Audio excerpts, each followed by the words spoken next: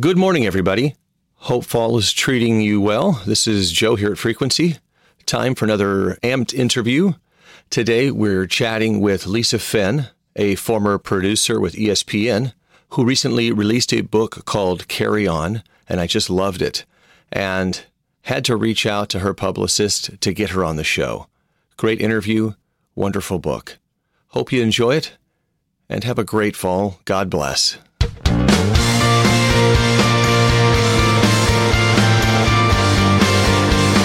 Frequency.fm presents the Amped Interview.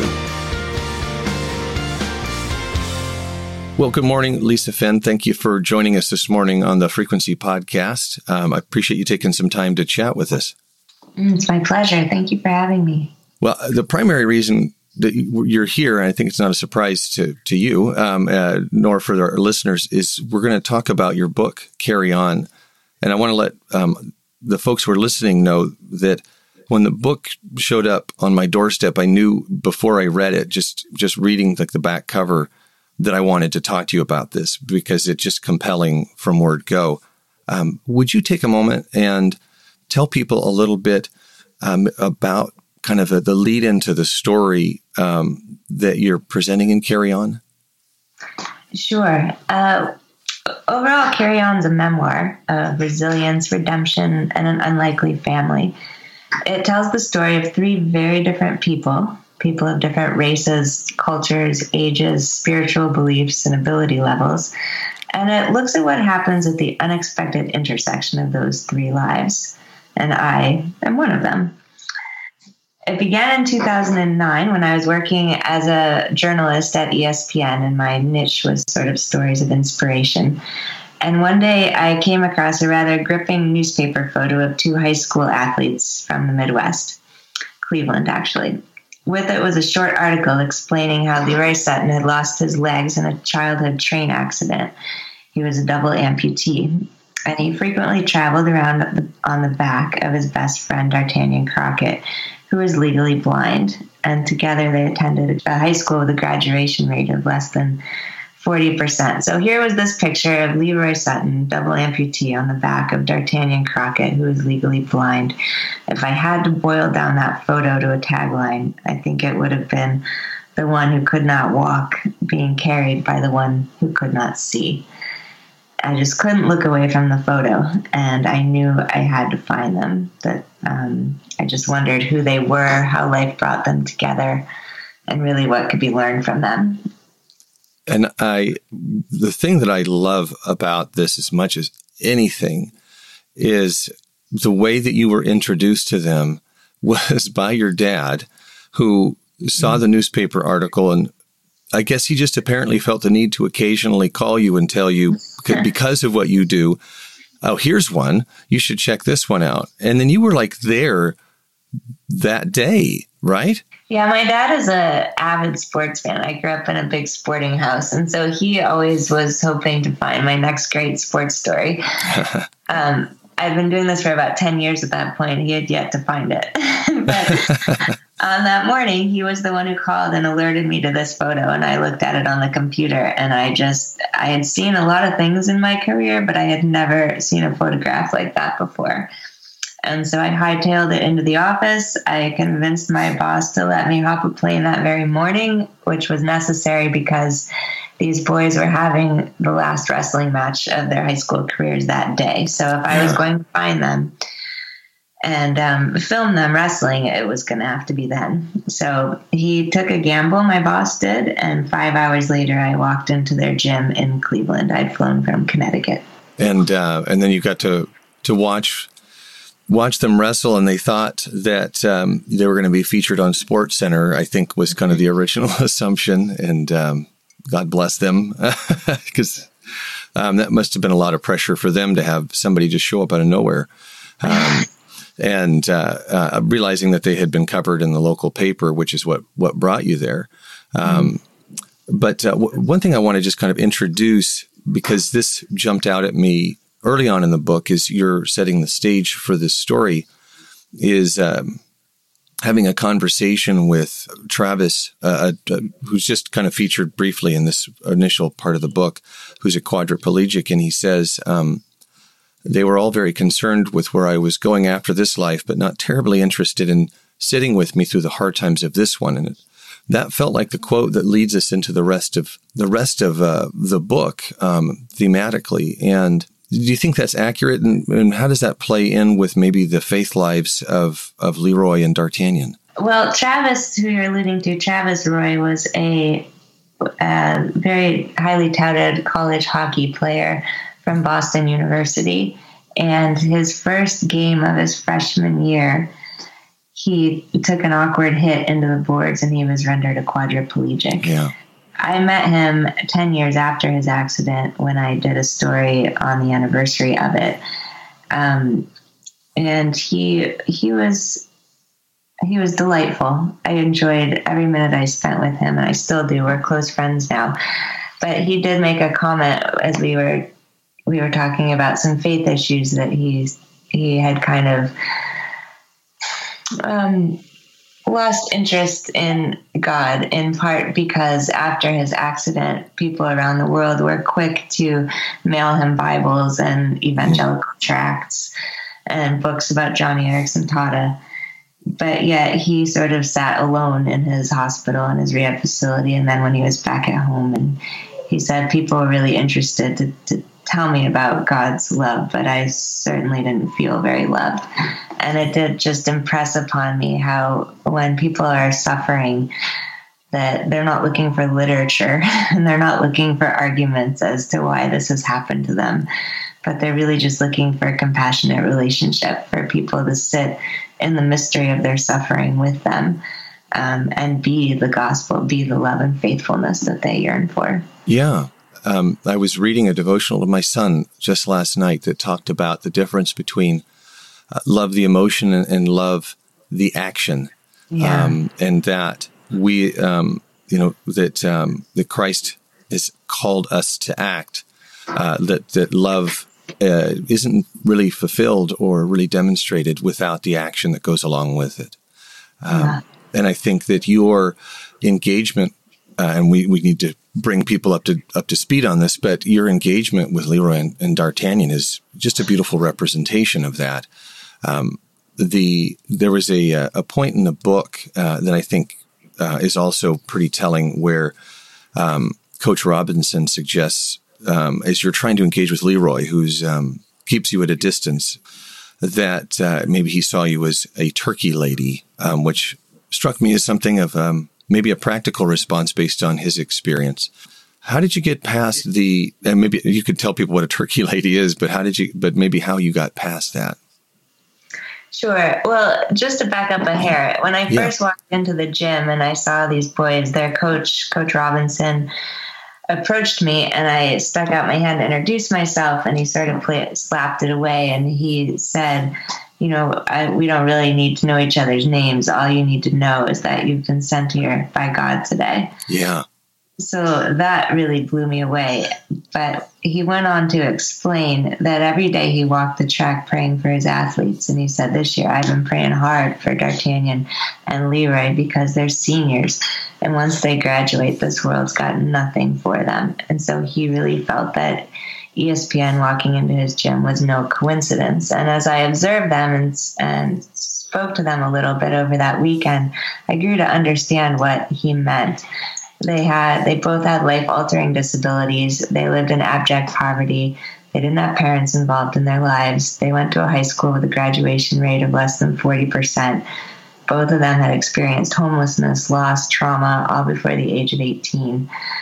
But what stood out to me even more than that was that their primary coping mechanism was not things like drugs. It wasn't gangs. It wasn't a sense of entitlement. It was this really cheerful, beautiful friendship, how D'Artagnan literally carried Leroy on his back. And the carrying, to me at least, was a symbol for the caring. So there was just really something special about them. That said, you're right, Leroy wouldn't speak to me the first week that I was there. Had a scowl on his face, put his headphones in whenever I got near. D'Artagnan was much more chatty. Yeah. Leroy, I didn't really understand his reaction. And as I took the risk of visiting him at his grandmother's house, later that week, he still wouldn't speak to me. And that's when his coach said, "Oh, give him time. He probably thinks you're just a turkey lady." And he explained that a turkey lady was someone from the richer, whiter side of town who would come in and donate food on Thanksgiving and then go back to their warm, stable home. And so that was really striking to me. I didn't necessarily consider myself a turkey lady, but it did impress upon me the need for sort of more of a long-term commitment to demonstrate to Leroy that I cared about him, or that I wanted to care about him. Well, it seems to me that it didn't take you very long before you were engaging with your husband, Navid, to say, should not we take this opportunity to be more involved, basically to take a larger role in the lives of these two young men? Well, I filmed with Leroy and D'Artagnan for the better part of 5 months, which is about 4 months longer than I usually film with anyone. But it took a long time to help them get comfortable on camera. It took a long time to really understand who they were, what made them tick. They weren't accustomed to having people ask how they felt about things. And so it took time to get through that. But as I did and I got to know them better, my affections for them just grew and grew. I admired how they got through life with each other as their coping mechanism. I also just grew to understand the onion layers of poverty that were looking to suffocate the dreams that they had for themselves. I grew up believing or being taught that with hard work and determination, anything was possible. And here I was sitting in their communities, and it felt like nothing was possible. It felt really hopeless. Yeah. But as I got to know more about them, really my own worldview was challenged, and I started to see how generational cycles of poverty were at work. I grew to see that being poor and being homeless had less to do with running out of money and everything to do with running out of useful relationships in your lives. And I wanted, to be the answer to their coaches' prayers. I wanted to be part of their solution. I just didn't know how. Certainly, I said to my husband, we've got to bring them to our house. They're going to move in with us. And we didn't have children at that point yet. And the idea of bringing in two 18-year-old disabled individuals was daunting, but we prayed and prayed for some way to help them get out of their situations and to reach their potential.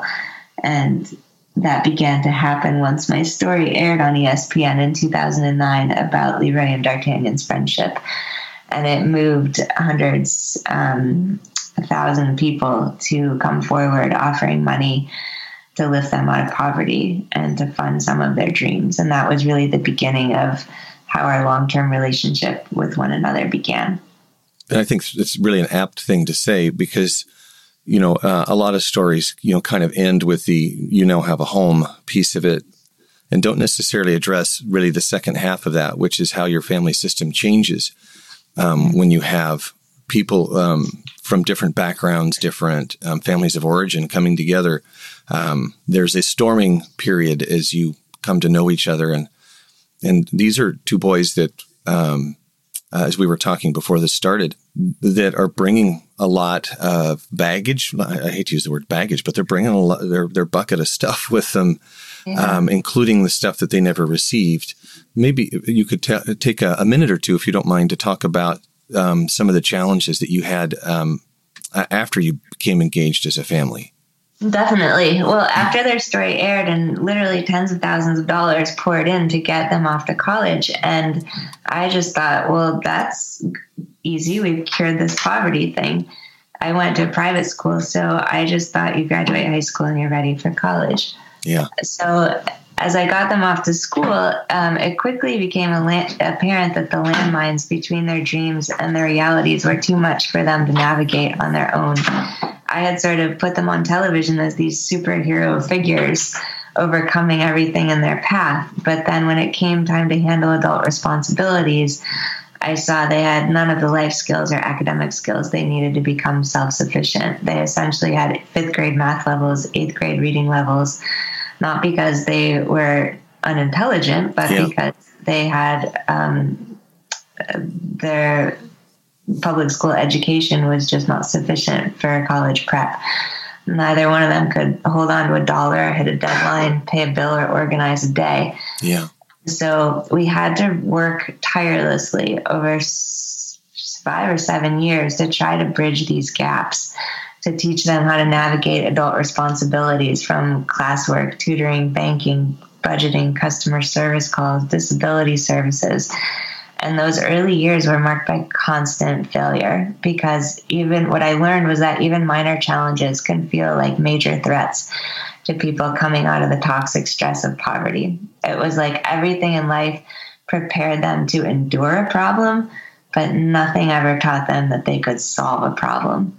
Yeah. And so we had to reprogram those mindsets, and it was not the quick fix that I expected. But we kept at it, and as we did, our bonds grew deeper. Our conversation turned naturally to vital topics like relationships and coping mechanisms and the traumas of their youth. And eventually, through all of that conversation, which was really more like therapy, they began to take small steps forward. And I would just celebrate every little victory. I was so proud of them. Excellent. Well, and I just want to affirm you because, well, first of all, I mean, you seem just like you're hardwired to adopt. I'd love to learn more about that specifically, but that you kind of transcend that idea of turkey lady to the nth degree. It's not here's your turkey and they disappear, but that you embraced not just the, join our family, but being dedicated to work through all of those other things to ensure that these boys are going to be prepared to navigate life and to be successful in life itself. So I spoke with a very wise psychologist halfway through our journey together who, we were having some hard times, and I really didn't think Leroy and D'Artagnan were going to be able to make up the lost ground, to work through the baggage and time to become self-sufficient adults. I wasn't sure. And this man said to me, it took 18 years to make this mess. It may take just as long to unravel it. Yeah. So you need to decide if you're in or out. And I just looked at them and knew that so much of what they endured, all of what they endured, was not their fault. I saw the potential in them. There was a lot of potential in that rebel, and it deserved to be discovered. That's great. Well, thank you. One other thing I want to touch on, toward the end of the book, there's kind of a special moment there where D'Artagnan goes to London for the Paralympics. And I don't want to ruin it. And I don't want us to tell the whole book, because I want people to go buy the book. But do you mind if we touch on that just briefly to kind of share that little story? Sure. Well, it wouldn't, being that I'm I was an ESPN producer, there's obviously some elements of the great underdog sports story here. Yeah. D'Artagnan is a phenomenally gifted athlete. Despite his visual impairment, he is just genetically gifted in terms of his muscularity, his strength, his athletic ability. He was a very good wrestler. And as a result of my story airing on ESPN, the U.S. Paralympics noticed him and invited him to Colorado Springs to the Olympic Training Center to train in the sport of blind judo.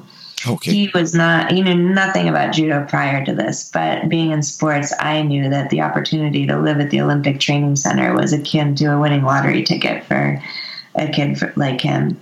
And so I encouraged him really to take this opportunity, and he did so excitedly. Most judo athletes start as young kids. It's definitely a pedigree sport. And so for him to pick it up at the age of 18, the coaches thought, well, maybe if he trains tirelessly, maybe by 2016, 2020, he'll have a chance at competing on the world stage. Well, you can never underestimate D'Artagnan, and he really took that challenge by the horns. And in fact, 2 years later, in 2012, he qualified for the Paralympic Games in London and shocked everyone. How did he shock people? Or, I don't know if do you want to. He shocked them just by qualifying. Oh, okay. And he shocked them once he was there as well. And that's the part that I will leave open-ended so people can read or watch for themselves, because it's pretty spectacular. Okay. I wasn't sure if you were going to keep heading that direction, and I didn't want to. Yeah. My family and I watched judo on the Olympics, the regular Olympics this past year, and we just stood there going, "What is this?" Because it's just like not anything else you would see, because it's so the movements are so minute, and it's kind of crazy. Well, what you don't know is that what most people don't know is that judo is the number 2 sport in the world behind soccer. Is it really? Yes. In Japan, France, Spain, the Eastern Bloc countries, South America, they're judo crazy countries. And judo athletes are paid handsomely as professionals to train. It's just here that nobody knows anything about it. Well, clearly, I'm ignorant to that. That makes it all the harder of a sport for a newbie to break into at a late age, because it's not like he's going curling where you can, it's not a high, well, I don't want to insult curlers, but. No, but I know what you mean. It's one of those. Sport in the world. But you, there's certain sports, you grow up, you watch football on TV or you watch baseball, and your exposure to that gives you some sense of strategy and the basics of how it works. But to be introduced at 18 to this sport that he's never been exposed to, and then to turn that around in a few years to be, somebody who qualified for the Olympics, and the story continues. That's pretty crazy. That just tells you amazing stuff. A couple of things I just wanted to explore a little bit that are kind of tangents off of the book a bit, but that I just was curious about. Throughout the book, your relationship with your dad, he had kind of some fearful moments as a young man that led to the way he perceived people of different races, different backgrounds. That didn't necessarily translate to you, but I think it did impact you some with some struggles that you had with your own racial preconceptions. How was that for you, and that relationship? Yeah, my relationship with my dad in regards to race has started out difficult, and we've definitely now come to a place of great understanding and unity. Okay. He and I were both raised in Cleveland, but he was brought up, in the 50s at a time when Cleveland was legally segregated. Yeah. And so he went to segregated schools, and he never had any interaction with people of color, and was taught by his teachers and his parents and by the law that it was dangerous. Yeah. And so as I was growing up, even though the schools were being desegregated, in his mind, separate was still safer. I was always sort of embarrassed by that mindset that he had. I didn't understand where it came from at the time. I didn't understand as a child the damaging effects of segregation and how those mold a person like him. So even though the initial phone call for my story on Leroy and D'Artagnan came from him, he did not like me filming in Cleveland's rougher neighborhoods, especially with African Americans. I, on the other hand, sort of reveled in the chance to show him that I had evolved from his beliefs. And yet I did find that when I spent time with Leroy and D'Artagnan and their families, and when I tried to navigate their environments, that I struggled. It was like there was an elephant in every room, and that elephant was me. Because I was uncomfortable being the minority. I hadn't experienced that before. I was uncomfortable sitting in abject poverty. I was uncomfortable with the chaos of it all. Really, the primary exposure I had had to people of color was either through the media,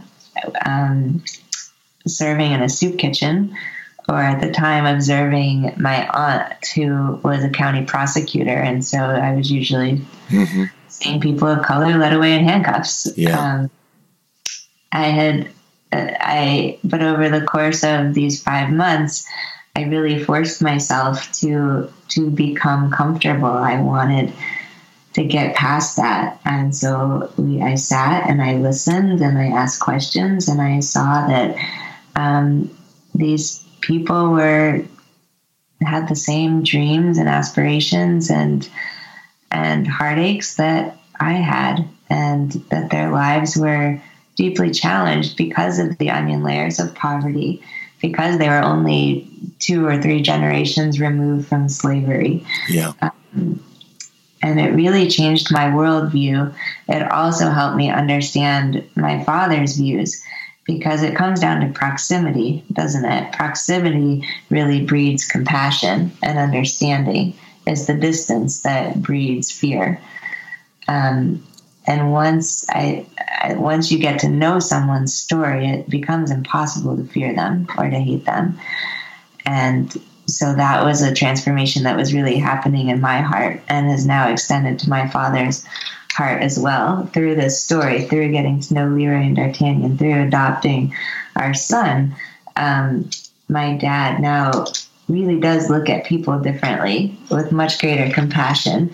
He's interested in their stories. He's the first one wanting to throw birthday parties for his Black grandson. It's been a powerful, powerful transformation in our family. And it all came about in a story that he unknowingly began. That's fantastic. It's wonderful to see those changes. I want to affirm you for bringing your dad along, and for him being willing to come along through that. I'm curious, what's your family system look like today, between your husband, Leroy D'Artagnan, and I guess a couple other kids? Maybe you could share about that? Yeah, well, one of the things that I detail in this memoir is the challenges and the joys, and more of the challenges of becoming a mother to 4 children of different ages, races, cultures, and ability levels, all in 2 years. It was definitely not the family that my husband and I planned on, but we found that it's far richer and far better than anything we could dreamed of. So Leroy and D'Artagnan today, after years of having hope and love and stability infused into their lives, have gone on to do some really inspiring, amazing things. As I said, there was so much potential buried in that rubble. D'Artagnan is still living and training in Colorado. He's finishing his associate's degree this fall and transferring into a 4-year social work program. Oh, wow. Next January. Leroy is the first person in his family who finished high school and now college, and he's working in the video game industry, which was always his dream. So they are in separate states, yet we talk almost every day and still work together on challenges that they have. We travel the country speaking together to share our story. It really serves, I think, as a portrait of hope and love across socioeconomic and racial lines. It really shows what's possible when the love of Christ is at the forefront. My son that we adopted in 2009 is now 7 years old, and he sees Leroy and D'Artagnan as his big brothers and his role models, which is a special relationship. Yeah. And then about 1.5 years after we adopted our son, I gave birth to our daughter. And so, yeah, it's a blended, high octane, fantastic. High octane's awesome. Massive kids. I love that. That's a great term, and I think it's very descriptive of what's got to be a diverse, high energy household, or just dynamic there. It is dynamic. The book also details, though, just the struggles that I had as we were setting out. I think it's easy to say, wow, we've got this amazing family now, but it wasn't. I mean, spiritually, I think it was the most difficult period of my life I'd ever gone through. It was the most distant I felt from God, even though I felt like I was obeying and following his will as closely as I ever had. And the book really chronicles the struggles that I went through questioning God in the times of suffering and hardship, and how I came out on the other side of that. So it wasn't all cupcakes and rainbows, and we don't shy away from that at all. Yeah, cupcakes and rainbows. That's good. Well, I'm going to thank you for sharing. But before we end our conversation today, first thing I just want to encourage people who are listening to pick up the book. I was telling Lisa before we started a lot of books show up on my doorstep. This is the first book in a while, and that's not taking away from any of the authors I've spoken to recently, where I made myself sit down on the couch and shut off all the electronic devices and distractions and read like I haven't read in probably 10 years. Mm-hmm. It's a lovely memoir, and it's deeply touching, and it's just a wonderful, worthy read. I can't imagine that the gift that you have given by bringing the boys into your family and adopting your 7-year-old, and there's got to be some way that we can support you in that as we're listening to this. How could we do that? Well, the boys have a website called www.carryontrust.org, where viewers and supporters have gone over the years to help with their educational expenses and their medical costs. There's a lot of secondary medical costs that come from being a double amputee. Oh, yeah.